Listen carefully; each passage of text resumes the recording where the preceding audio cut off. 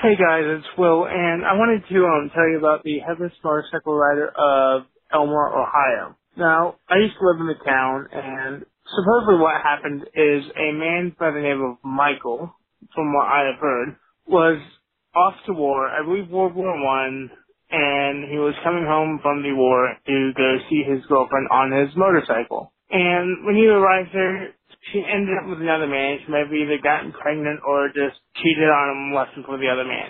So what happened is he stormed off, and he was going across the bridge, and supposedly a cable snap severed his head completely, and his body went into the river below. And so they were able to find his body and his motorcycle, but not the head. So now when you go to this certain bridge, I forget the name of it, you honk your horn a couple of times and you flash your light a couple of times or something like that, and supposedly he will follow you. Now, I had this happen, and it was, of course, scary. Now, if you go to Elmore in October, they actually have a Headless Motorcycle Rider rally there, and it is insane. Have you heard the story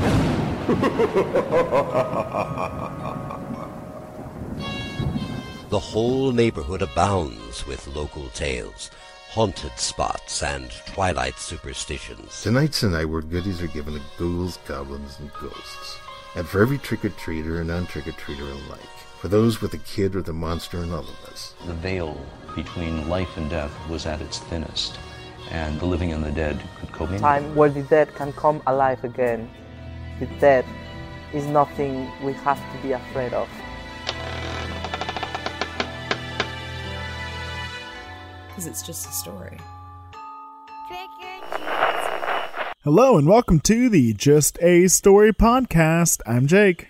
And I'm Sam. And we're here to tell you a spooky story. Ooh. Okay, so we love Halloween, like a pretty ridiculous amount. Like we get really excited. I mean, my kids decide by the end of August what they want to be so I can start doing Halloween costumes. We talk about it all year. It's kind of a thing for us. I know that's shocking. So surprising. Everyone's like, what? These two like Halloween? No way. But we do. We like Halloween a lot. So we have been working diligently on creating an amazing month of Halloween episodes. We are so excited about this. And we want to encourage you to get in the spooky spirit and send us some of your favorite Halloween legends. And these can be ghost stories. They can be like creepy things that happened to your friend one time. They can be the local house you don't go knocking at. Or the time you went and knocked at that house. And how your friend never came back. We're not going to write it for you. You know what? You can do it. You can do it yourself. You do it. Tell us your Halloween stories. Right. You can email us at justastorypod@gmail.com. You can reach out to us on Twitter at justastorypod. Or you can call the Urban Legend Hotline. We had a new caller from New Jersey call in and leave us a story, and we will be getting to that soon, we promise. But you can reach us at 512-222-3375. We would love to hear your spooky stories. And speaking of the Urban Legend Hotline, this story comes straight from it. It does. And interestingly enough, this story comes from Will, one of our listeners, and he called, and you'll understand why this is funny very soon. The first time, he got cut off. He was cut off. That'll be funny in a minute. You'll laugh with us. But he did call back because he's a trooper, and he left us a great story. And I think, and you heard him recount that at the beginning of the episode. So now we're going to run down a little bit more information on the Elmore Rider. Right, so the Elmore Rider is a great ghost story urban legend from Ohio. I love this one because it's specific to a place. It has highly developed characters. It has like a way for you to interact with the legend. It's got a lot of stickiness, and it's got a lot of stuff to like delve into. Yeah, and one of my favorite things about legends and folklore is how they change over time. And so this one really started in the 20s with, so the original story known as The Light was around in at least the 1920s. There was no mention of a motorcycle or any specification of what the light was. It would appear in the middle of the bridge, kind of flutter around a little bit, and then move to the west and disappear inside an abandoned house. Okay, well, that seems rife for speculation. Of course. So you've got to start adding more details to this story. And you would have that the house was haunted, or that the light was the spirit of a man who hung himself inside that house. Yeah, that seems like what I would conjure if I were trying to decide what this mysterious light was. It's perfectly reasonable. But then the story began to change, and they can trace this at least back to the 40s. So it was the new edition. So this is when the motorcyclist comes in. In 1915, the world was at war. The Great War? The war to end all wars. Yeah, that didn't work. But anyway, that was just a story. And you had this young man, and he was a motorcycle enthusiast. He had his girl. His sweetheart? For sure. And they would go cruising around on his motorcycle around the backwoods of Elmore, Ohio. I bet he had a sidecar. Sidecars were really popular back then. They would not be nearly as cute. And, everybody in town knew that they'd get married soon. But in 1917, the U.S. entered World War I. And I'm assuming our motorcyclist did too. He's a good patriot, joins the army, goes off to Europe. Okay. How's he do? Well, he does okay. He sends her letters as often as he can, saying how much he loves her, and he can't wait to get back to her, and they're going to get married and have 2.5 children. White picket fence, the sure. works. Okay, so he comes home, and it's all peaches and daisies. Everybody's happy, and they go back to riding their motorcycle together, right? Of course not. Of course not. So the war ends in 1918. He comes back March 21st of 1919 and immediately gets home, says hi Ma, jumps on his motorcycle and heads over to his sweetheart's house. As you do. And when he gets there, he pulls up, gets off his motorcycle. I'm sure he grabs flowers, I'm sure, or something. Chocolates. And walks in to find his true love waiting for him. His true love in the arms of another man. That hussy.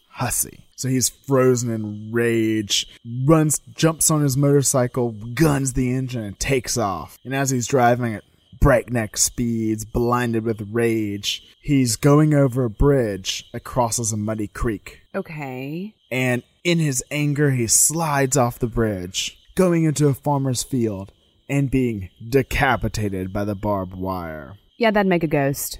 That would make a ghost. So as the legend goes, no one wanted to speak about it for a while. Okay, right. So it wouldn't have been written up in newspapers. There might not be any written accounts and things of that nature. Kind of hush-hush. Hush-hush. It's very tragic. We don't want to talk about it. But then people began to see lights on the bridge. A single light? A single light on the anniversary of his death on March 21st. Oh my goodness. And the legend grew to be that if you drove your car on the bridge and flashed your light 3 times, a ghostly light would appear and come around the bend, and then disappear without a sound halfway across the bridge. So this headless motorcyclist will come at your call on the anniversary of his death. That is such a great story. But, looking into it, all the websites said they couldn't find any stories of decapitated motorcyclists around this time period. Well, it's because it was hush-hush. I love when a legend has plausible deniability built into its structure. It's the best. You can't disprove it. Well, I have some theories. I've been poking around in the histories a little bit. What have I told you about poking around in histories? I don't know. I was busy poking around in histories. I was ignoring you. I was snooping, looking for that turn-of-the-century gossip, All right, you meddling kid. What'd you find? I found out that there's kind of a thick association with motorcycles and soldiers, World War I soldiers specifically, and a lot of association with soldiers, motorcycles, and Ohio. And I thought you were going to say death. Well, yeah, there was lots of death, too. Lots of death. If you Google, if you go to a news archive and you search motorcycle crash 1919, I did it on 2 separate engines, and I got over 2,000 results just in Ohio for that search criteria on both search engines. So there was a company called the Cleveland Motorcycle Company, and they were in, just guess, where do you think they were? Akron. Oh, you're bad at guessing. They were in Cleveland, Ohio. They were the sole supplier of lightweight motorcycles to the Army and Navy during World War I. Nice. How'd they get that gig? Well, they won a race. A race. A race. They did a 236-mile race between the Potomac and Virginia with other motorcycles from other manufacturers, and they finished in 15 hours. Speedy. So during the war, 100% of their product and energies at their factory were put into making bikes and shipping them directly to France. And they were used during the war. So you have this tie between World War I, soldiers, motorcycles, Ohio. Okay, can see some background of why this would all be put together. There was also this kind of grand motorcade at the end of the war that was happening in 1919. And it was the first time that something like this had been undertaken. It was a transcontinental trip of an Army motor truck train. And it was in all of the papers. Like, that was talked about everywhere.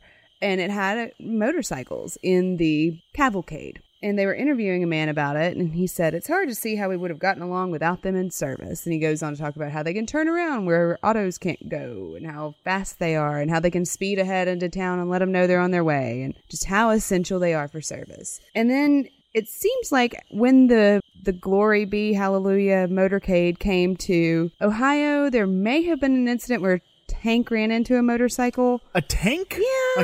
Like an army Yeah, like a tank. A tank. And so that was in all the papers. So there's, again, soldiers and crashes in World War I and motorcycles in Ohio. So the lesson is, don't get in the way of a tank. Good thought. Got it. And then as I was reading through the 2000 search results I got for Motorcycle Crash 1919, I noticed that there were a very high percentage of the crashes where there was fatality. People's skulls were crushed. That's what happens when you don't wear a helmet. That's why we call them donor cycles. Yeah. And the most common deaths seem to be crushed skulls, broken necks, or being eviscerated by handlebars. Lovely. Yeah. And there were a surprising amount of like streetcar and train on motorcycle incidents, which I will let you figure out who won and who lost in those fights. And of all the accidents I read about, and I read about a lot of accidents, there were a couple that stood out to me as being like potential origin stories, like sparks for this legend. Starting points. Yeah, because, gossip grows. So one of those was about a motorcycle race that was actually held in Pennsylvania, but the two participants were from Ohio. They were from East Palestine, Ohio. And their names were Harold Woodling and Wallace Dilworth. And they were in an accident in an amateur race at Junction Park. They were both 22 years old. Woodling was hurled through a fence, alighting upon his head. A fence? A fence. Landing on his head. I'm guessing that did not go well. No, he died from a compound skull fracture. So Woodling was the one that died. And the guy that was in his sidecar, as I told you, they were big on the sidecar. Dilworth was injured pretty badly, but he did not alight on his head when he went through a fence. Woodling died on his 22nd birthday, leaving behind a wife and a small child. Dilworth had just returned from overseas. Read World War I. He had been reported killed or missing in action several times. His father had died in a train accident the week before, and his mother had died as soon as he returned to the United States. Whoa, curse on that family. Yeah, it feels very cursed and spooky and weird. So just some added context before I tell you like my favorite one that I found. A speed limit for motorcycles was introduced in 1919, which was previously unheard of. Which, can you imagine? Can you imagine no speed limits, no real road signs, no agreed upon drive on this side of the road, no... Well, they barely had roads. It was bedlam. It was bedlam with motors. There's also a flat rate tax on motorcycles where other vehicles were taxed by weight and horsepower calculations, and you had to do lots of math. But motorcycles were just flat rate tax of $250. And interestingly, there was a marked decline in the number of motorcycle licenses issued in the state of Ohio during 1919. So in 1917, 22,000 licenses were issued for motorcycles. In 1918, 21,000. But in 1919, only 3,000 licenses were issued. And the officials speculated that this was because all of the motorcycle riders are in the Army or the Navy. Yeah, all the men are gone. Mm-hmm. All the young men. the motorcycle riders. Right. Another fun fact to Ohio is apparently Jack Dempsey was in town boxing. His manager was driving and he hit a motorcycle with a sidecar that happened to contain 2 Army recruiting officers. Oh. And they were badly injured in the accident. But again, soldiers, crashes, Ohio. My favorite, though, of all the stories I found was this little snippet. It was in a paper in 1919, and the headline is, Safe from War, Hurt and Crash. Rainbow Division veteran may die from motorcycle accident. What's a Rainbow Division? Okay, the Rainbow Division is like a badass group of United States soldiers where they put together people from all over the country, and they were some of the first people to go in to the fighting during World War I, and they went through hell. Actually, here's a good way to put it. So their original insignia was a full rainbow, like a full arch, and after half their group died, they lost half of the men that were fighting with them. It turned into half a rainbow. Yeah. Oh my God. That's It goes symbolic. nowhere. Yeah. Isn't That's that rough. awful? That's Yeah. rough. And they had them specially commissioned while they were overseas, and they're all like hand done by old ladies. So they're like tragic looking, and it just hurts my heart. But anyway, so they were a bunch of badasses, even if they were called the Rainbow Division. Hey. Whoa. Let's back up. Rainbows. It's all rainbows and sunshine. That's a thing that people Nah, say. But rainbows, I mean, rainbows can be pretty hardcore. Rainbows and sunshine. It literally means everything's okay and lovely. I mean, the Vikings, the Norse gods, had a rainbow bridge. I mean, come on. Himdall, Okay. Idris Elba. Okay, so that is true, and maybe you have a point, but what does it say that they officially cut their rainbow bridge in half so the warriors couldn't get to heaven? I know, it's terribly, terribly tragic. So this man named Gilbert John was 21, and he had gone in with the earliest Americans in the war, made it through the entire war, came home, he's riding his motorcycle, and he had to swerve. Why did he swerve? To miss some puppies? No, to miss a mother and her child crossing the street. Was she pushing a pram? I think so. And then he crashed into the side of a car that was turning, so he T-boned a car. The handlebars of his motorcycle, quote, pierced his abdomen so badly that his intestines were exposed. Notice he was eviscerated. Yes, he was. He was in very serious condition at the time of writing, and he was at least going to be paralyzed in one of his legs. Doctors were pretty sure. So he had been overseas in the war with the badass Rainbow Division. Mm-hmm. Made it through. Yes, he was also a prisoner of war in a German prisoner of war camp for 2 months and reported dead and missing several times. Oh my gosh. He swerved to miss a lady and her baby because he is an American hero. And then he got some handlebars in the abdomen. But I have an update. Yes. So I couldn't find a follow-up. I couldn't find any kind of funeral notice or obituary for Gilbert John in Ohio in 1919. So I just went to find a grave, and I looked him up. His name is Gilbert A. John. And I found a man who was a World War I veteran, had the same year of birth in the right town, and he died in 1971.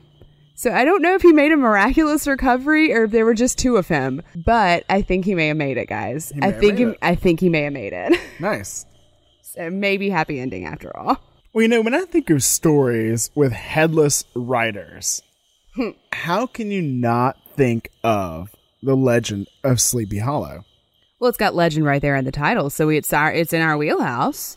It's a legend. It's a legend. They've told us.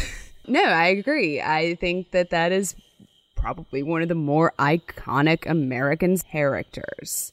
An American ghost stories. Yeah. It's right up there with the Raven. Let's look. Like, is it just the headless thing? No, there are a lot of similarities. Right. I was thinking there might be more than one. So I'm the bridge, right? That's an integral part of Sleepy Hollow as well. The bridge, the ghost, and the Headless Horseman was supposedly a soldier. Oh. So let me tell you the story and kind of summarize it for you. It's a fantastic story. The Legend of Sleepy Hollow, written by Washington Irving. It was published in 1819 in a collection called The Sketchbook of Geoffrey Crayon, Gent. Wait, it was published in 1819? It was. So 100 years before this legend. to the date. Dun dun dun. Was it published on March 23rd or whatever? I wish. So you should definitely, if you've not read the story, go read it, or it's available through LibriVox, which is a free audiobook service. Right, they do public domain works. Right, and they'll have volunteer readers, so sometimes you can get people that do character voices and stuff like that. You never know what you're going to get. It's like Forrest Gump chocolates. Yeah, if you can commit to LibriVox, you can commit to Washington Irving, or it might be available on Amazon Prime in the form of a Disney animated cartoon, which is amazing.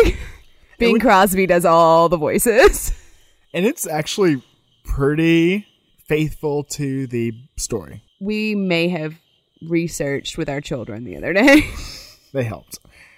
And so this story, published in 1819, is set in 1790s New York State. And to quote, "A sequestered glen has long been known by name of Sleepy Hollow. Some say that the place was bewitched by a high German doctor during the early days of the settlement. Others that an old Indian chief, the prophet or wizard of his tribe, held his powwows there before the country was discovered by Master Hendrick Hudson. Certain it is, this place will continue under the sway of some witching power that holds a spell over the minds of the good people, causing them to walk in a continual reverie. They are given to all kinds of marvelous beliefs, are subject to trances and visions, and frequently see strange sights and hear music and voices in the air. The whole neighborhood abounds with local tales, haunted spots, and twilight superstitions."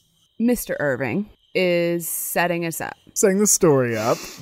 No, he's okay, sure. To believe that there's some sort of supernatural hold on this little village. This is a mystical, spooky place where Indian wizards. I don't think I've ever heard of an Indian wizard, but thank you for that. They have made it so people sort of interact with the spiritual realm more easily. The veil is more thin here. The most infamous specter is that of the Headless Horseman.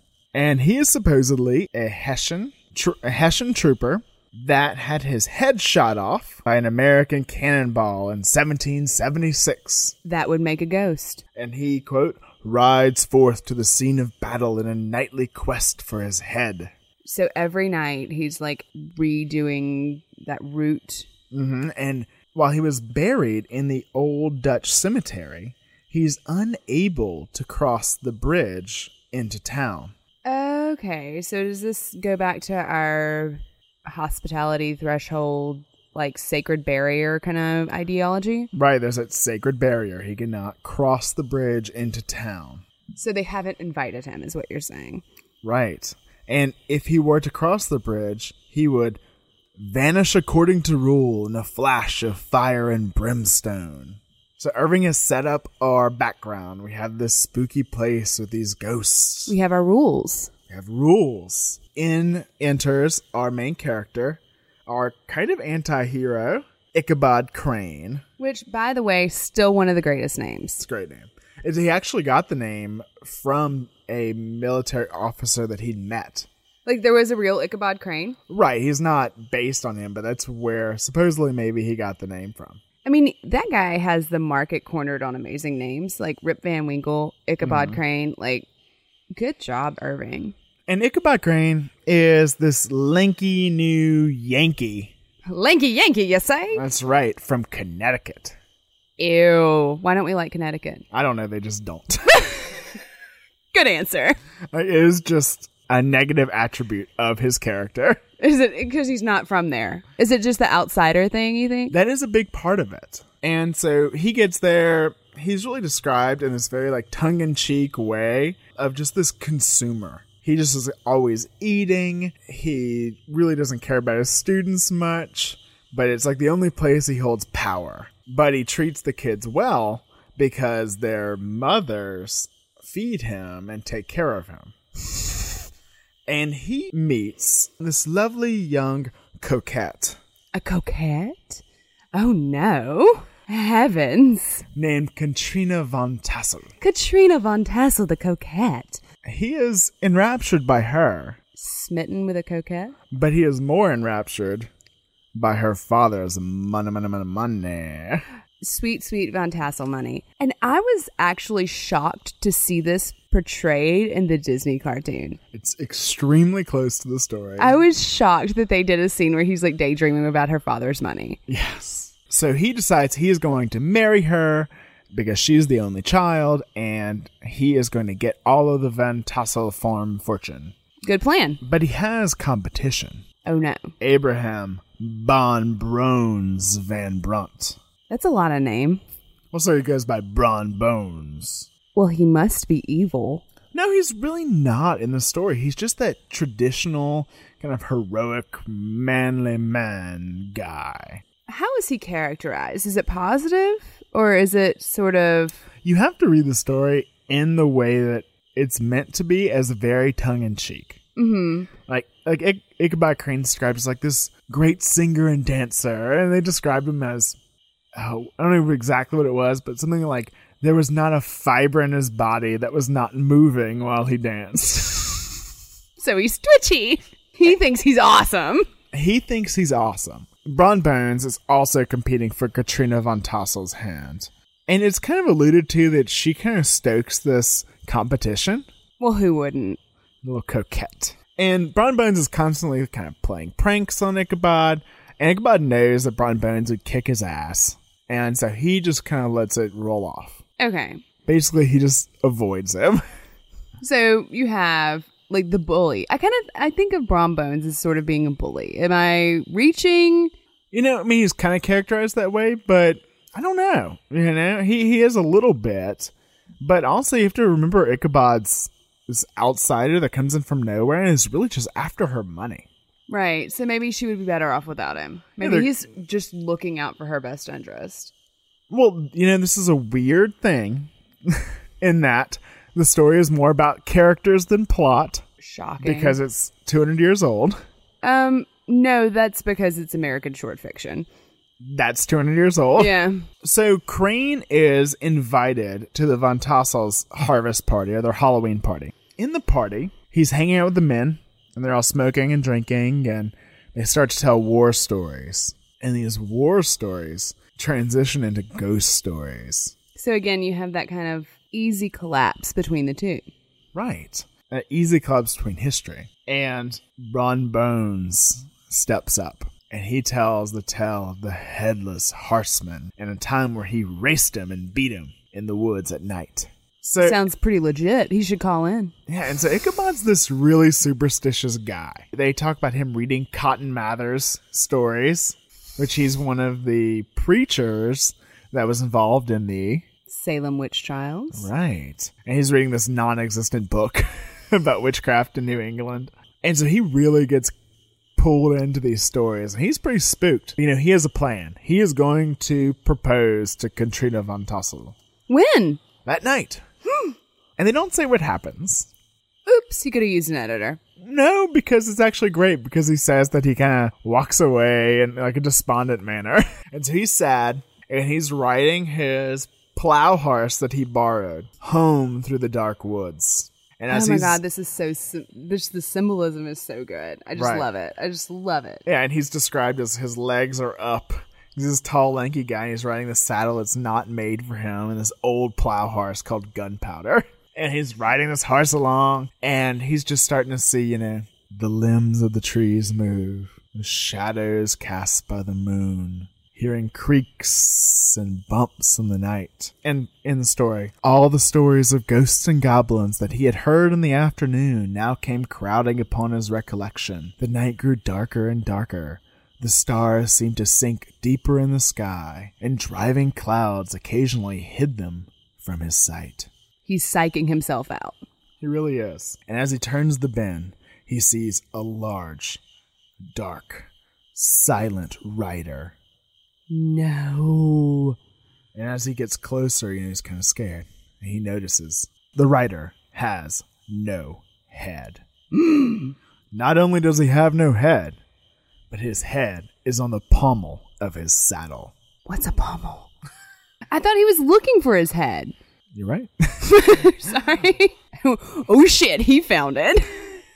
It's on now. So Ichabod, scared to death, starts beating that plow horse, trying to run for his life. And he remembers as he's running, as the Headless Horseman is catching up to him, that if he can only cross the bridge, that the horseman cannot follow. So he heads for the bridge, and he crosses it. So he's safe. But the horseman comes across the bridge. Maybe because he has his head. He takes his glowing head and throws it at Ichabod Crane, hitting him in the face.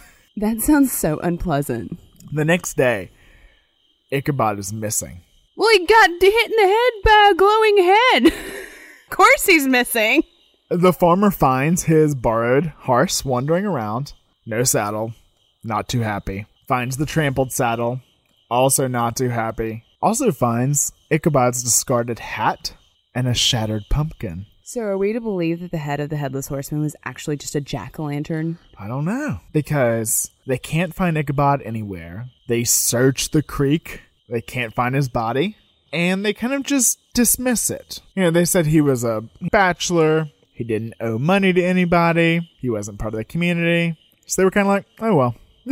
Guess when they get a new school teacher. You know, it's shocking how long that attitude sticks around in America, where Still it's like, he probably just left. Like, if you go report somebody over 15 missing, they're like, nah, he probably just left. Whatever. So later, an old farmer comes by, and he'd recently been to New York, and he told them that he had heard of Ichabod Crane, and that he had become a politician. That actually sounds like the perfect line of work for Ichabod. But, you know, no one wanted to really believe that. That's not a fun ending. It depends on if he was a good politician or not, really. Yeah. The old Dutch wives would always tell the story as it became legend. And he says, the old country wives, however, who are the best judges of this matter, maintain to this day that Ichabod was spirited away by supernatural means. And it is a favorite story often told about the neighborhood round the winter evening fire. And when they'd ask Brom Bones about it, he wouldn't say anything. He would just laugh. Well, what happened to Katrina? Katrina married Brom Bones. So she's Katrina von Tassel-Bones. And the schoolhouse was no longer used, and it was said to be haunted by the ghost of the old schoolmaster. So you made another ghost? Lots of ghosts, because this town is the mystical, magical mystery place. Right. And so you gotta look at this from the point that Washington Irving was trying to push across. This is a legend. It's right there in the title. It's in the title. So legends have to have some basis in fact a lot of times. Mm-hmm. And have real historical figures as part of them, right? Right. And so the Headless Hessian, which why didn't he use that alliteration? That's wonderful. The Headless Hessian Horseman. Right. Could have done a threefer. Yeah, J.K. Rowling would have been all about that. Well, he did Brom Bones and the Headless Horseman already. They might have been pals, he and J.K. And so there was a Headless Hessian in the Battle of White Plains during the American Revolution. American General William Heath wrote later in his journal. I thought you were going to say William Heath. And I was like, Heath the Headless Hessian? That a Hessian artilleryman was decapitated by an American cannonball. Quote, a shot from the American cannon at the place took off the head of Hessian artilleryman. One of the artillery horses was also left dead on the field. What other loss they sustained is not known. And so this was published in 1798, and it's very likely that Irving read the journal. I think that is very likely, and I like that you have the dead horse, too. So it's like, why is this horse a ghost? Well, there was a dead horse, too, so we can just chalk that up to being true. Why not? Right, and Irving later wrote that he originally heard the story of the Headless Horseman from an African-American mill hand at the old Sleepy Hollow Mill. Okay, so folklore.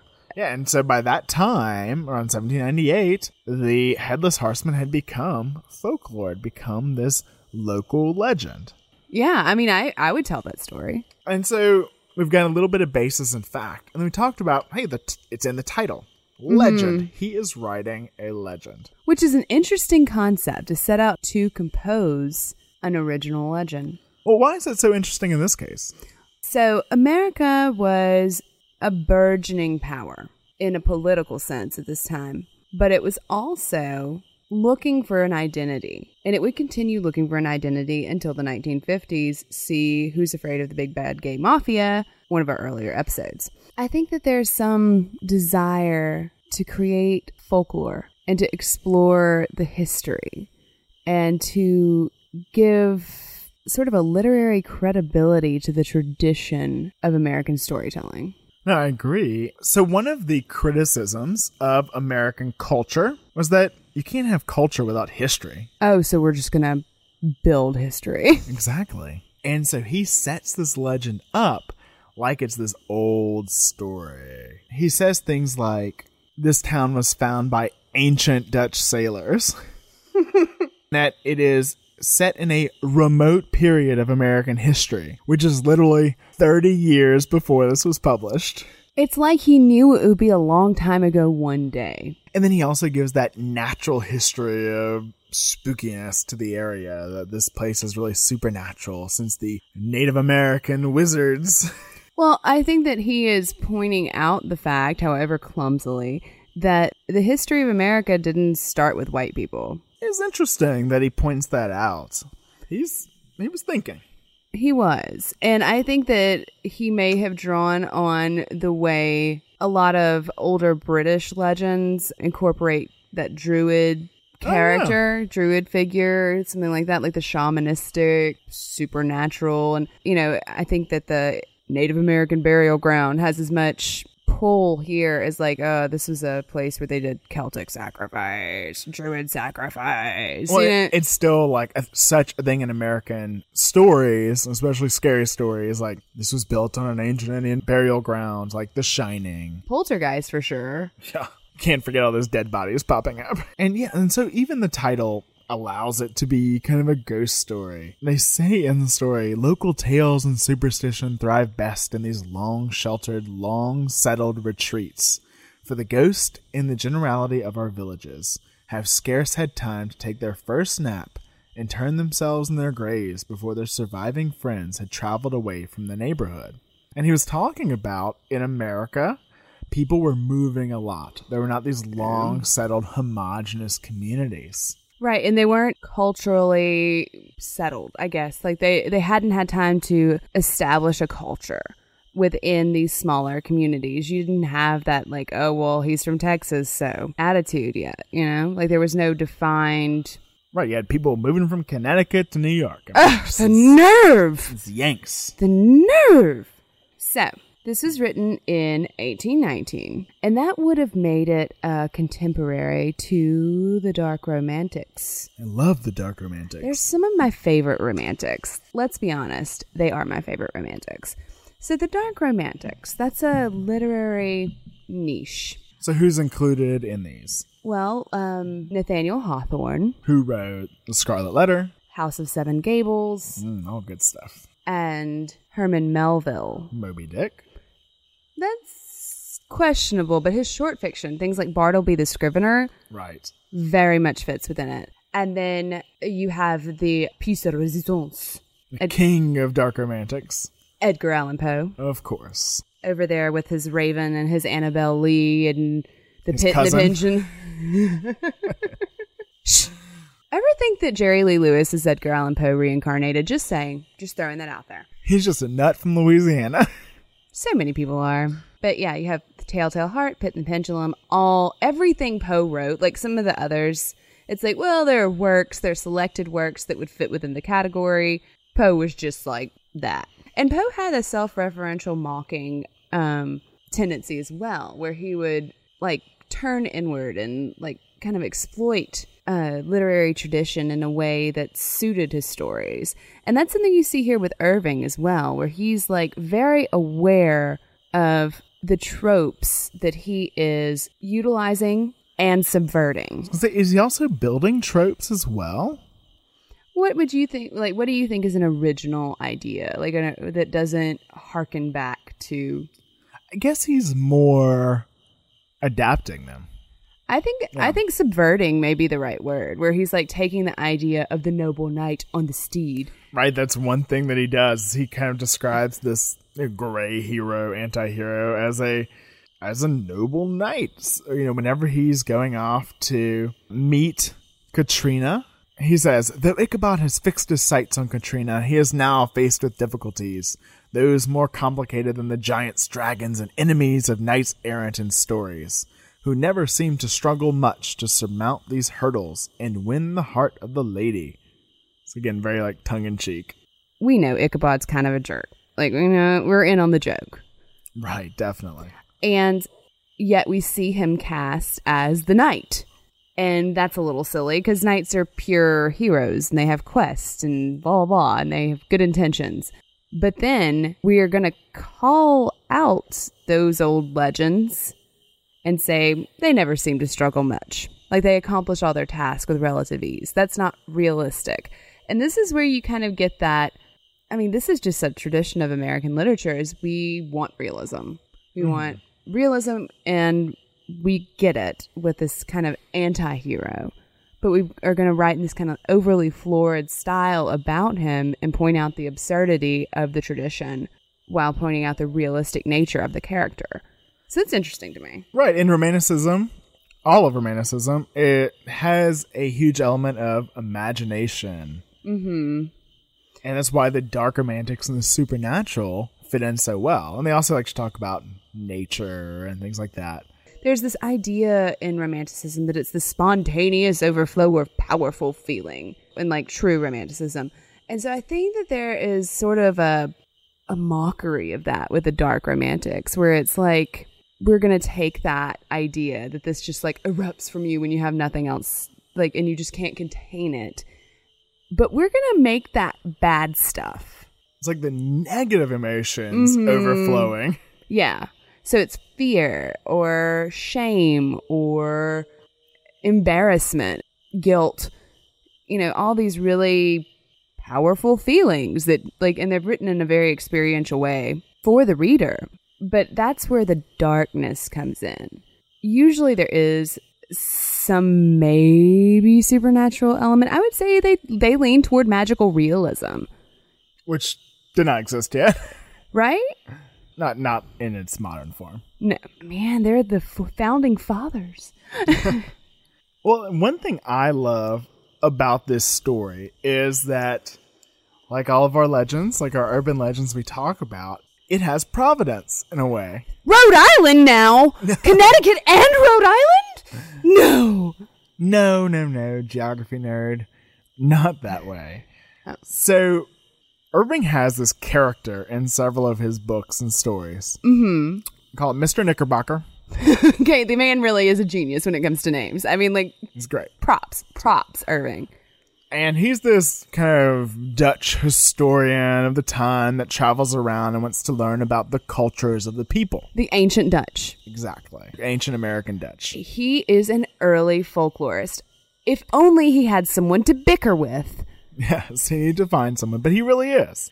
So Irving, who is writing under the pseudonym of Crayon. What? Says... Wait, who's Crayon? Where Crayon? That's what this book is called. The Sketchbook of Geoffrey Crayon. Gent. So we have now 2 layers. And our man Crayon has collected Knickerbocker's papers after his death. Knickerbocker's dead? You didn't tell me that.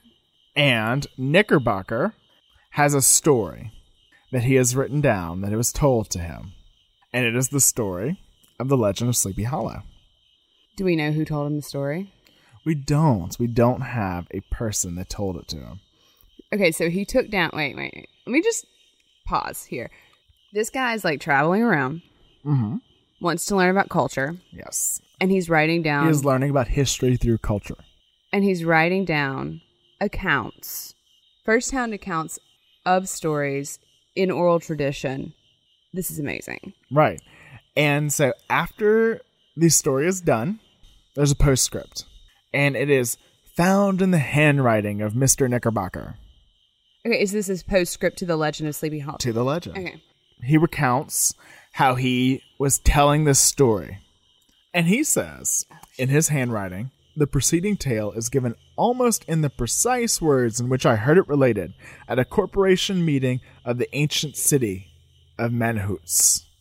So one of the facets of ethnography or collecting firsthand accounts that you learn about when you're studying folklore is transcription.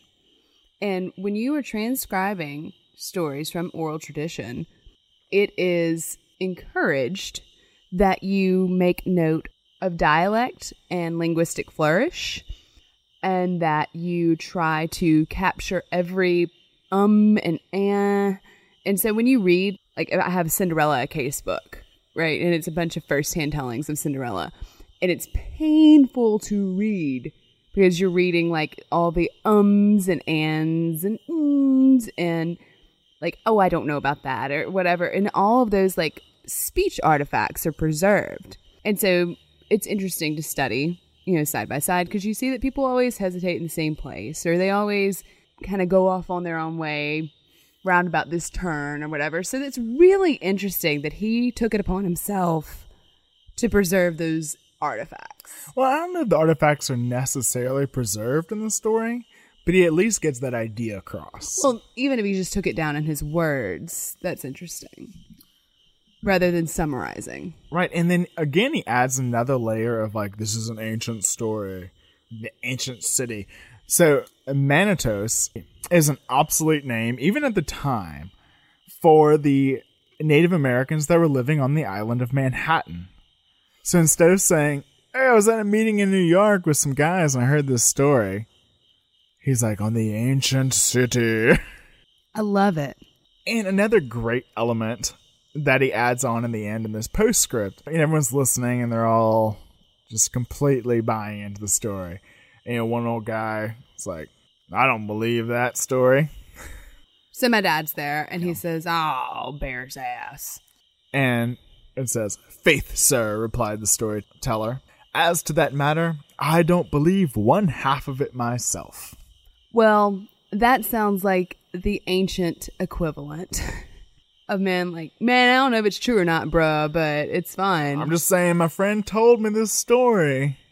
I don't know if it's true. I read it on Facebook. So what we are getting is the image of passing along an urban legend. Right. And this is just very easily can be described as one of the first great American ghost stories, along with, like, Poe's work and Hawthorne's work. And apparently Cotton Mather's work. So, for context, I really do think that this was a very intentional examination of American culture, heritage, and history on Irving's part. I agree. And I believe this to be so, especially because he wrote this while in England. True. He was touring around Europe. So this Yankee trucks back across the pond, or boats back across the pond, and he goes back to Europe where they keep the history, where the history comes from. And he's feeling maybe a little bit sensitive about not having any history. And so he's like, fuck it, I'll make my own. You think? Oh, definitely. He's like, I'm going to write my own legend. Like, they have all these great legends. I wish we had legends. I should write one. I'll write a legend. And I think there's something so great about the intentionality of it. And it also, like, so reminds me of a lot of the things we talked about during our creepypasta episode, where it was like this intentionally created, manufactured folklore. It's like, we want to make folklore. We Right. want to make these stories and pass them around and start the tradition. And I think that's what he's trying to do, is he's trying to start the tradition of American legend. Right, and just build up this American culture for this new country. Do you realize how important it is that we looked at this story with our podcast? Like, where do American legends come from? Well, they come from Washington Irving. Like, we figured it out. Like, I feel like we just answered the podcast. We're done. Bye, guys. So we started with one headless rider, went to another one. Mm-hmm. Motorcycle horse, same thing. But man, these stories, these American legends are so similar. They really are. And I think that it draws on something sort of deep in the American subconscious. Because we have the idea of trying to escape war all in one piece that kind of permeates both of them. Even in this story, even in the Sleepy Hollow story, there's only been one more. they start recounting those war stories. War stories lead to ghost stories. Yes. Because people are haunted by war. They're dealing with that idea. And war and death are very easily conflated in the imagination. So you have a character who is faced with that. Faced with those conflated ideas of war and death being cut down in the prime of their life in a gruesome way. You have a love triangle in both stories. You have Brom and Ichabod and Katrina. And then you have your soldier and his true love and the man that she loved instead. The draft dodger. He had to be, right? Like, let's pass judgment. Sure, let's pass judgment on this fake person. Definitely a draft dodger. He's not fake. They just didn't talk about it. You're right. So there's competition between men. I would argue that of the stories we've covered, like, this story deals directly with the idea of challenging masculinity and presentation of masculinity more than anything else we've talked about. It really does. Ichabod, even though he's kind of a farcical character, saying that he's finished a few books, that's a quote, he still represents the learned man versus the more traditional hero of Brom Bones. Who is more, like, athletic or... He's like a trick rider. Oh, yeah. He never rides a tamed horse. How does he keep finding more untamed horses? I see a plot hole. And then you have this guy who's, like, outpouring affection while he's away at war versus the guy who can offer physical affection while she's there. So you have these two competing ideals in that realm. I think that you're supposed to believe this guy didn't go to war. And you're automatically supposed to have more sympathy for the writer. Oh, yeah, definitely. And he's portrayed as a good guy, sending letters to her all the time. Loyal to his country, loyal to his girl. And so then you have this shady character who's, like, causing all kinds of ruckus while he's away. And so you have these, like, competing ideas about masculinity that have to face off somewhere. And where do they face off? At the threshold between the deep dark woods and the civilized town. Well, yes. At the bridge. At this narrow opening. I'm going to get a little Freudian. Oh, no. Oh, yeah. They're competing for entry into the opening. And safe passage through. And they're headless. Yeah. Yeah. Sorry. No, not Freud! Freud! So yeah, you have a very visceral story. In both instances, you have two men competing for one woman. And then they face off at the bridge. And somebody may lose a head. Yeah, I'm not saying it's Freudian. I'm just saying it's Freudian. I'm not saying the bridge is a vagina. I'm just saying the bridge is a vagina. Sometimes a headless horseman is just Brom Bones wearing a long cloak with a pumpkin. But man, the dramatic flair. Or is it? Yeah, so there are a lot of similarities between the two stories. They tap into something very primal and very American. Well, you mentioned that he was in Europe when he wrote this story. Yes. And there are several traditions in Europe of headless horsemen. Say it ain't so. So one of the most classic, and probably who this headless horseman is most based on, is a fairy of Celtic folklore called the Dullahan. The Dullahan. And he's headless and he rides a horse. Yes, and he rides a black horse and he carries his head under his inner lower thigh or holding it high to where he can see a great distance, looking into the houses of the dying. Is he Grim Reaper? Yeah, he's this harbinger of death. Oh, no. But he's a little different than a banshee who could warn you that something bad might happen. Like, you were dying and he was coming to take you away. So he is a literal, like, Grim Reaper figure. If you see the Headless Horseman, you're done. It's like the nursing home cat. Exactly. And his head glows with an eerie light that's used to illuminate his way. He has a whip made from a human spine. Okay, that is the darkest shit I've ever heard in my life. I love it. And if you do stumble upon him in the woods, he'll whip your eyes out with this. Like if you're not supposed to see him? Right. And he is constantly writing, and if he stops writing, it's to call out the name of the person that's about to die. That is so metal! Oh my god, I feel like he needs his own comic book. Like Ghost Rider? Like Ghost Rider, sure. So there's a question of, like, why is he headless? Sometimes he's just headless. Sometimes he and the horse are headless. What a twist! I love that. Where's the horse's head? He's like carrying his head around. I don't know.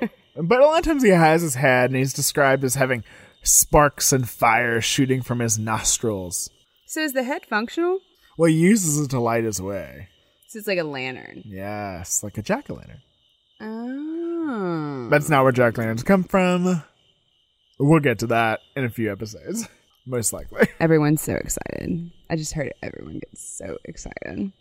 And it's thought that he may be the embodiment of an ancient Celtic god, the Crom Dubh, which was a fertility god that demanded sacrifice. And guess how he liked people to be sacrificed to him? Decapitation? Beheading. Ah!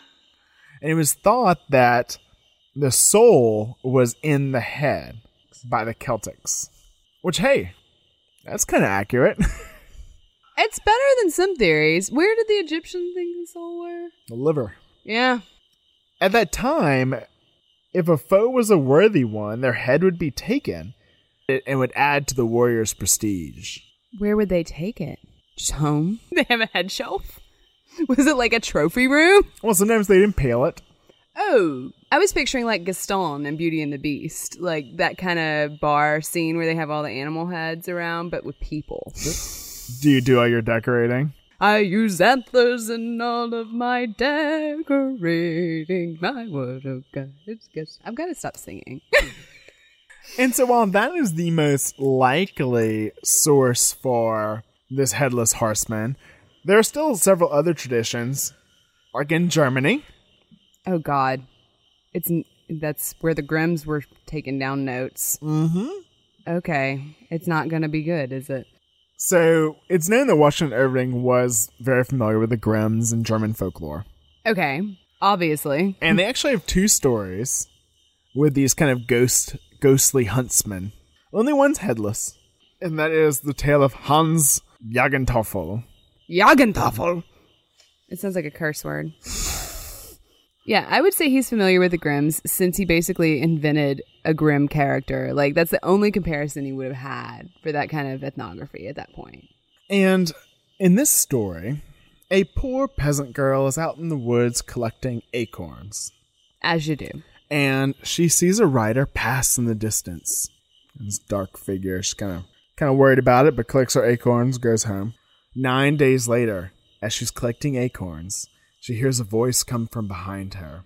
She turned around and saw a rider in a gray cloak, carrying his head, which was covered with curling brown hair, under his arm. And the spirit said, "Ye do well to pray to God to forgive you for your sins.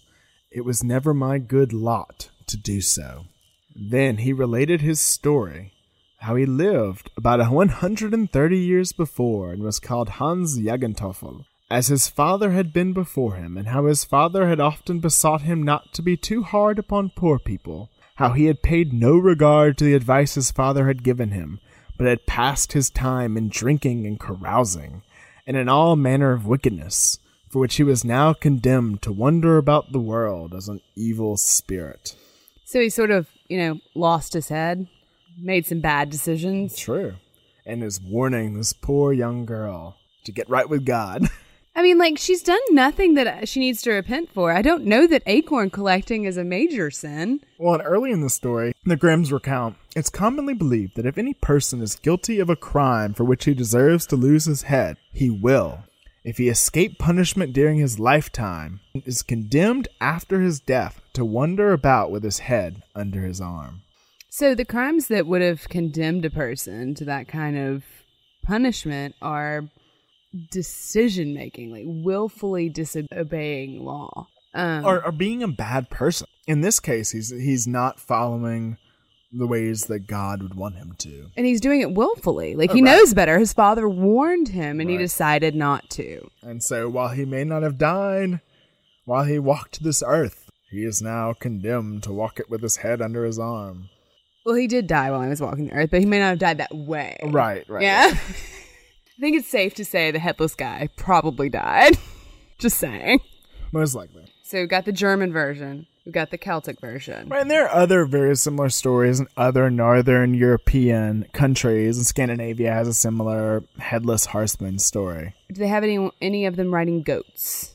Well, some people do point to the Wild Hunt as a possible source for inspiration. Well, that's honestly what came to mind. There is a Headless Horseman in the medieval account of the Wild Hunt that I read through. I won't go through that because we've talked about it in a few different episodes. In the Christmas episode a million years ago, in the Night Marchers episode. Yeah. There's a lot to be said for having your whole body all buried together. That's a big thing.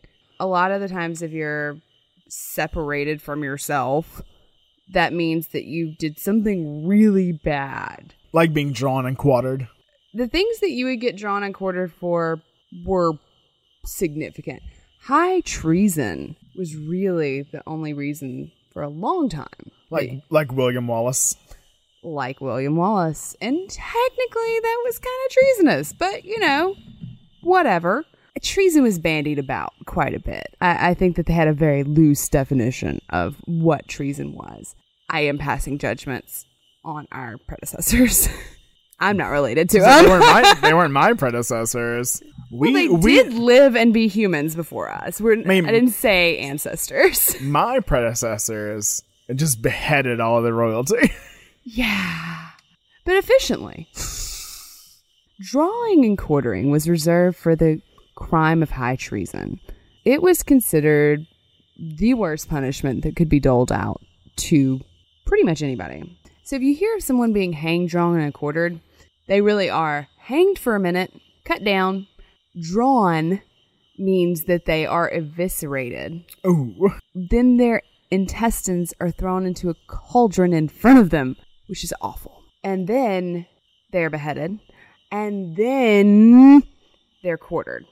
Okay, so we talked about a few different kind of folk ideas of why one would be beheaded.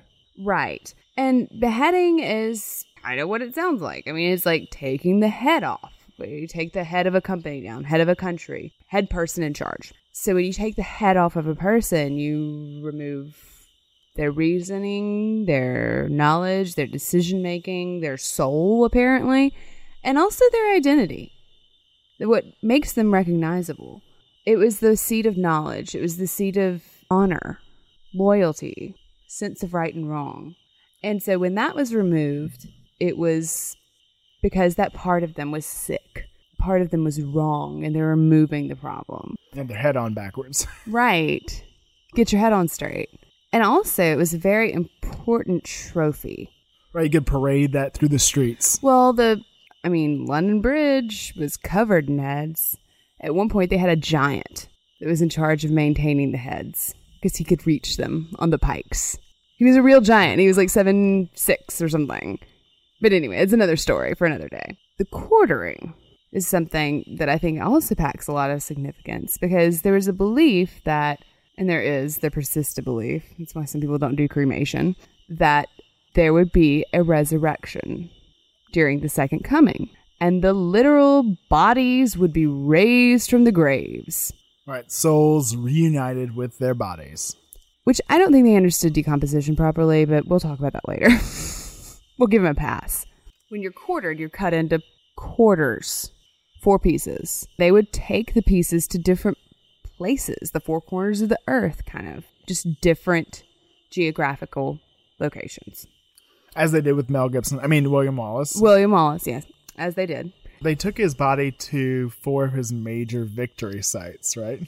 I think that's true. Emasculation was also commonly part of this practice, but we don't need to talk about all that. And that was burned along with the intestines. So that was done because it was believed that if the body was separated from itself, their soul could never be reunited with their body. So they were truly damned for eternity.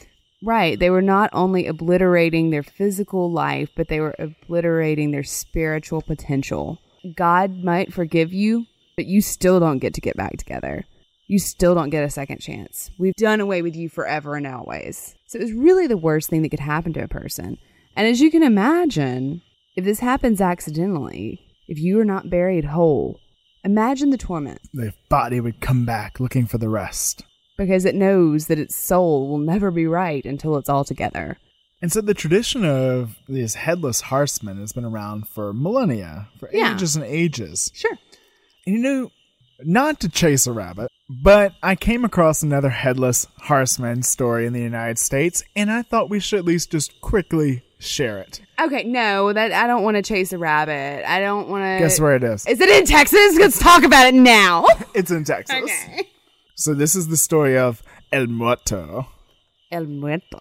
Okay, I'm listening. You have my attention. So this takes place in the 1800s in South Texas, around the no man's land between Mexico and Texas.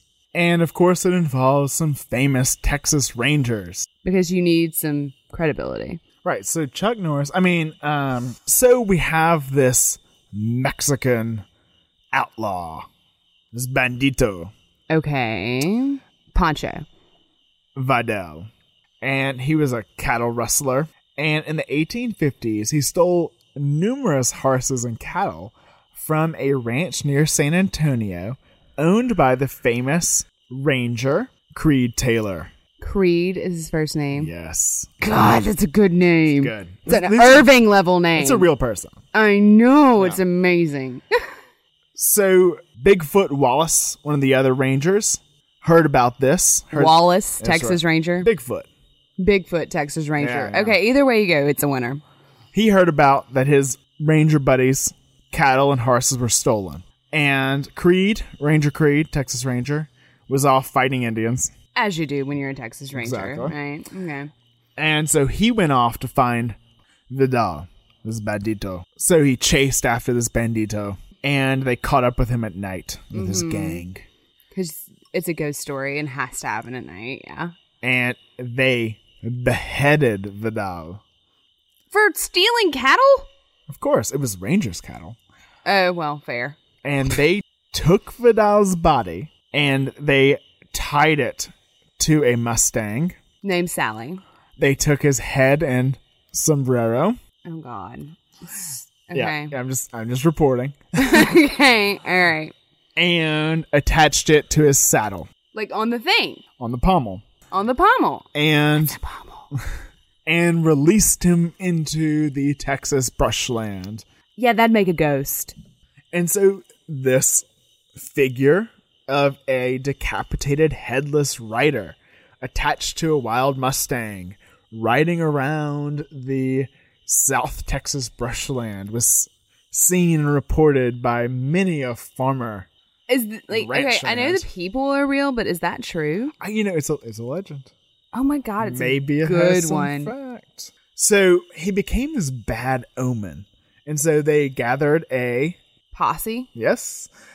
And went to capture this Mustang riding around with a headless horseman. So they went to capture the horse because the horseman's obviously dead. Well, yeah, I guess, maybe. And they finally did catch him, and they found that the body was still attached, and it was riddled with bullet holes and arrows. So everybody that saw this thing coming was like, kill it now. Wouldn't you? Yes. I'd be throwing pins at it. That's all I have. I'm poorly protected in the case of a headless horseman invasion. And so after catching up with him in Alice, Texas, and pulling the dried up corpse of Vidal off the horse, they continued to see the figure of a headless horseman riding around the Texas wilderness, and he is still seen to this day. It's like they wanted to make a ghost. It's like they tried. Like, we'll make a ghost. But that was your Texas Folklore Minute. Brought to you by Blue Bonnets and Chili. And Lone Star Beer. And Dale Watson. The national beer of Texas. All right. Okay, so we had our Texas fun. But back to the story at hand. That's my line. Back to the story at head. Aww. So, I was interested to see, where the connection between decapitation, heads, and soldiers went after World War One. Because we've talked about kind of how motorcycles and soldiers and death and crashes and everything got conflated. But what happened later? So I looked in the next logical place. Would that be World War II? Yeah, I just added one. And I found out something kind of deeply disturbing. There was a big tradition, practice, of Japanese head-taking during World War II. What do you mean? I mean, we were fighting the Japanese. I think I remember that. Okay, yeah. And, they had heads. Most likely. I mean, some of the propaganda might point away. We took them. Oh. So they stumbled on the practice of head-taking, the Allies, when they parachuted into the Borneo jungles. And a local tribe there was very keen on it. So they were like, that's a great idea. They were like, oh, that's terrible. And 2 weeks later, they were like, we should do that. And I want to say that a lot of the research and some of the quotes I will be using throughout this portion come from a wonderful book called Severed, A History of Heads Lost and Found by Francis Larson. And if you haven't read it, maybe you should pause. Go read it. And learn about heads. Lots of them. Severed ones. Yay! They're cropped up this practice of taking heads. And it became kind of a little niche industry for some of the soldiers. Like, there was a demand for these souvenirs back stateside. And some people were doing this for profit. They would take teeth and fingers and ears, but they'd also take full, honest-to-God, true story heads. And some of the men, kind of came up with a way to go about doing this, where they could make some skulls. You don't just make a skull. Well, they'd take the heads and they'd boil them in oil drums in order to deflesh them. And then they would put them out in the sun to bleach. And then they'd send them back to America, where people wanted them. Who would they send them to? Well, it varied. Sometimes they would send them to people who were willing to pay for them, who were just interested in having this talisman or totem of victory over the inferior Japs. And I'm so quoting. I'm not saying Japs like that, I promise. Sometimes they would send them back to loved ones, and sometimes they would make things out of bone. For example, have you heard of Franklin Delano Roosevelt? Did he have polio? He did. He was very famous for having polio. He was actually given a letter opener that was crafted from the bone of a Japanese soldier. Ooh, I'm guessing the Japanese found out about this. Well, they did, because Life magazine ran a photo of a young girl staring at the skull of a Japanese soldier that had been sent to her by her sweetheart, who was off fighting in the Pacific Theater. So much better than flowers. So much better. It makes the trip just, no problem. On the forehead of the skull, they had carved the words, "This is a good Jap."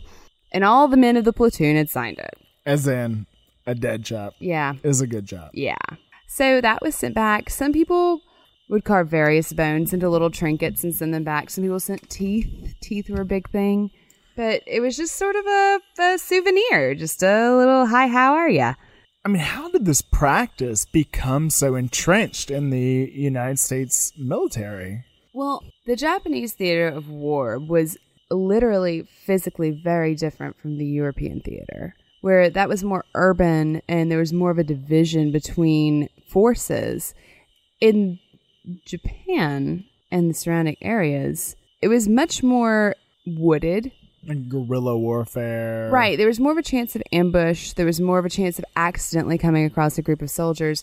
And there was something about that kind of very physical, visceral, hand-to-hand, face-to-face combat that sort of allowed this practice to flourish. Now, with that being said, this practice seems to be specifically relegated in the modern era to the Pacific Theater.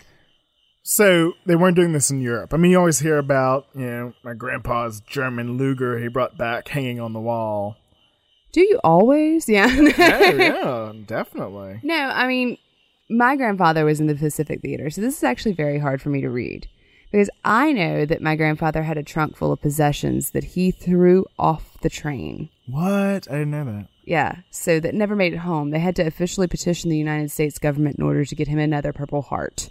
He fought in the Battle of Okinawa. This is actually really hard for me to research. Like, I feel really strange about, like, the level of uncomfortable I was with this. You have to wonder what was in the trunk besides the Purple Heart. Yeah, I know, and I have. I never met my grandfather, and I still have a weirdness about this. So, no, this happened in the Pacific Theater specifically, and it happened a lot in Africa when the British were fighting. And you can't help but see that when there are racial differences, this practice is far more prevalent and can become entrenched far more easily. Well, you also have to think about the terrible propaganda that the Allies were using against the Japanese. I think of in the D-Day Museum, which is in New Orleans, which if you've not been there, pause. Book a flight. And go, because it is an amazing museum. And the restaurant there is a John Besh restaurant. And oh my God, the pickles. Oh my God. No, but really. So back to beheaded people. But they really dehumanized people. They really dehumanized the Japanese. Well, okay, so let me put it this way. So the Germans, when they were depicted as animals, and they were. Oh, for sure. They were depicted as dachshunds. The Japanese were depicted as yellow rats. It's bad. I mean, like, it makes my stomach upset to think about it. So I was talking about the D-Day Museum. They have this great wall. It's like a half wall in the Pacific Theater wing. On one side is all the American propaganda. They're not pulling punches. They are showing the worst stuff you can imagine. But on the other side, it has the Japanese propaganda against the Americans.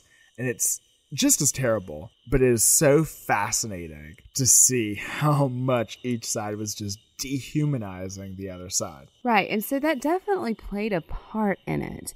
And this sort of writing and physical depicting of the Japanese as being subhuman really carried into the zeitgeist of the camps of American soldiers. There were rumors that the Japanese could see in the dark and that they could climb trees like cats and wait.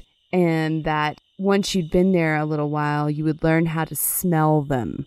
And they had a gamey animal smell. So they took these skulls, these souvenirs, because they were hunting the Japanese. Recruiting stations during World War II even issued Japanese hunting licenses, no limit.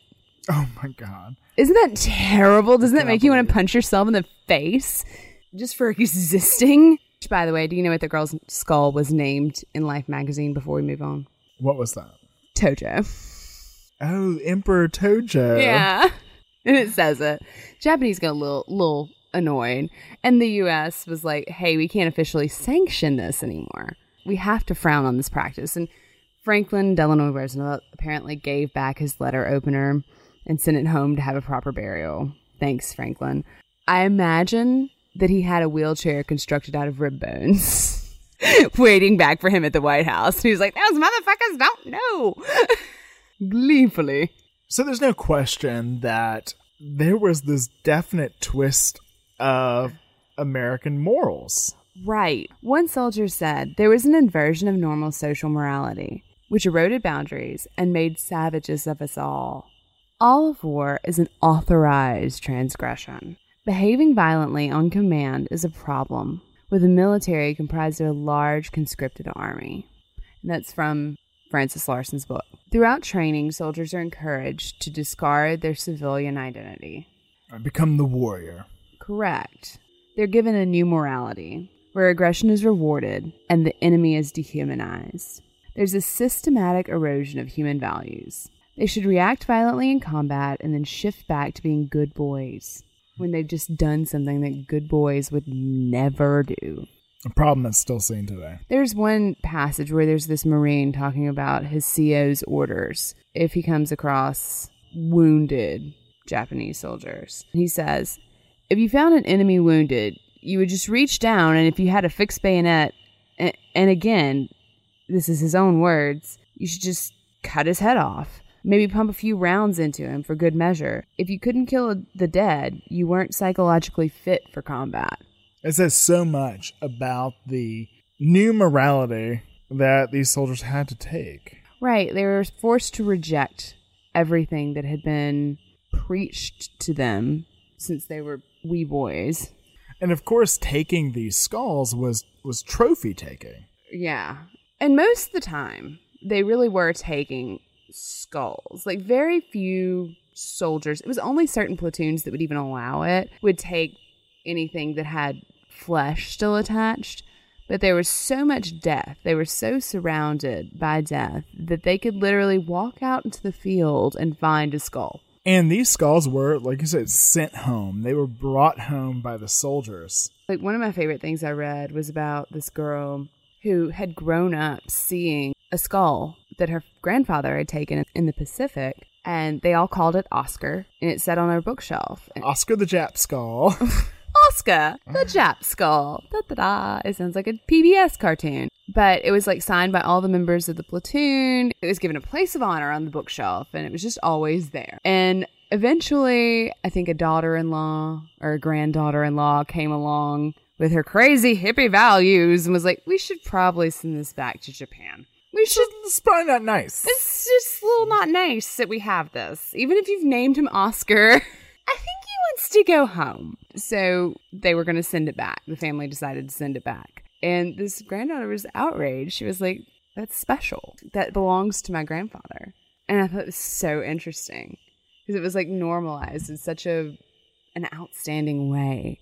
But there are a lot of stories of people like finding these in their grandfather's attic. So there's this great story in that book of this guy named Sai Khan, who was a 19-year-old United States soldier. And when he entered the war, he wrote in his journal that he was the kind of guy that was more comfortable with a book or a violin in his hand than with a rifle. He was your Ichabod Crane character. Kinda, yeah. He was your lover, not a fighter. Yeah. Our motorcyclist. All he wanted to do was to write romantic poetry. Spontaneous overflow of powerful feelings. So he had just kind of gotten to the Pacific and he kind of made a buddy. And he and his buddy decided they were going to go exploring. And they went out into the jungle and found an abandoned Japanese hospital. This is the start of a scary movie. You know, when I read that, I was like, oh, God. They were walking back from exploring the medical hospital, and he looked down and noticed that there was a skull just on the ground. And he couldn't be sure if it was an American skull or a Japanese skull, but by the shape of the sockets and the way the cheekbones were situated, he really thought it was a Japanese soldier. So he brings it back to camp with him. And he and his roommate decide that it's going to have a place of honor. And they put it between their two cots, and they put a candle on top of it and use it as a candle holder. They read by the light of the skull, the glowing skull, right? Right. There's this great passage where he's talking about how he brought it back to kind of ease the tension he felt about looming death. Like, it gave him some kind of psychological outlet. It gave him this feeling of control. And that's so often what the idea of head-taking can represent in battle. It's that pause, you know, where the hero in the chaos of battle lifts up the tyrant's head, and for a moment, everything becomes still. Enemy is vanquished. I have proof. Because there's nothing more human than a head, than a skull. It's that person's identity. It's unquestionable. It's their mortality. It is mortality. You can exist without an arm. You can find a hand. That person may be fine. But if you find a skull, that life is over. And so it's this classic image of the warrior hoisting the head up. I think about Macduff at the end of Macbeth. You know, it comes out, cursed head. Or, you know, it's David and Goliath. It's Medusa. It's bring me his head on a plate. It's Salome and John the Baptist. It's this incredible tradition we have. They have been vanquished. They no longer live. And so in that spirit, looking for the control, the psychological outlet. This young aesthete brings the skull back to his tent and uses it as a candle holder to read by, because what else would he do with it? But he finds himself staring at the skull, and it was meant to give him this feeling of power and control and agency. But as he looks at it, he starts ascribing a personality and a history to him. And he says, I wondered if he was a good man or a bad man. I wonder how many Americans he'd killed. And then I realized that it could just as easily be my skull sitting in a Japanese tent.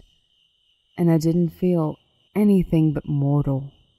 So you see that idea of the restless soldier. The soldier pondering his own mortality. Person who can't go home, who's stuck in a place of death that doesn't fit with his sense of right and wrong. Yeah, that's just a story. It's just a story.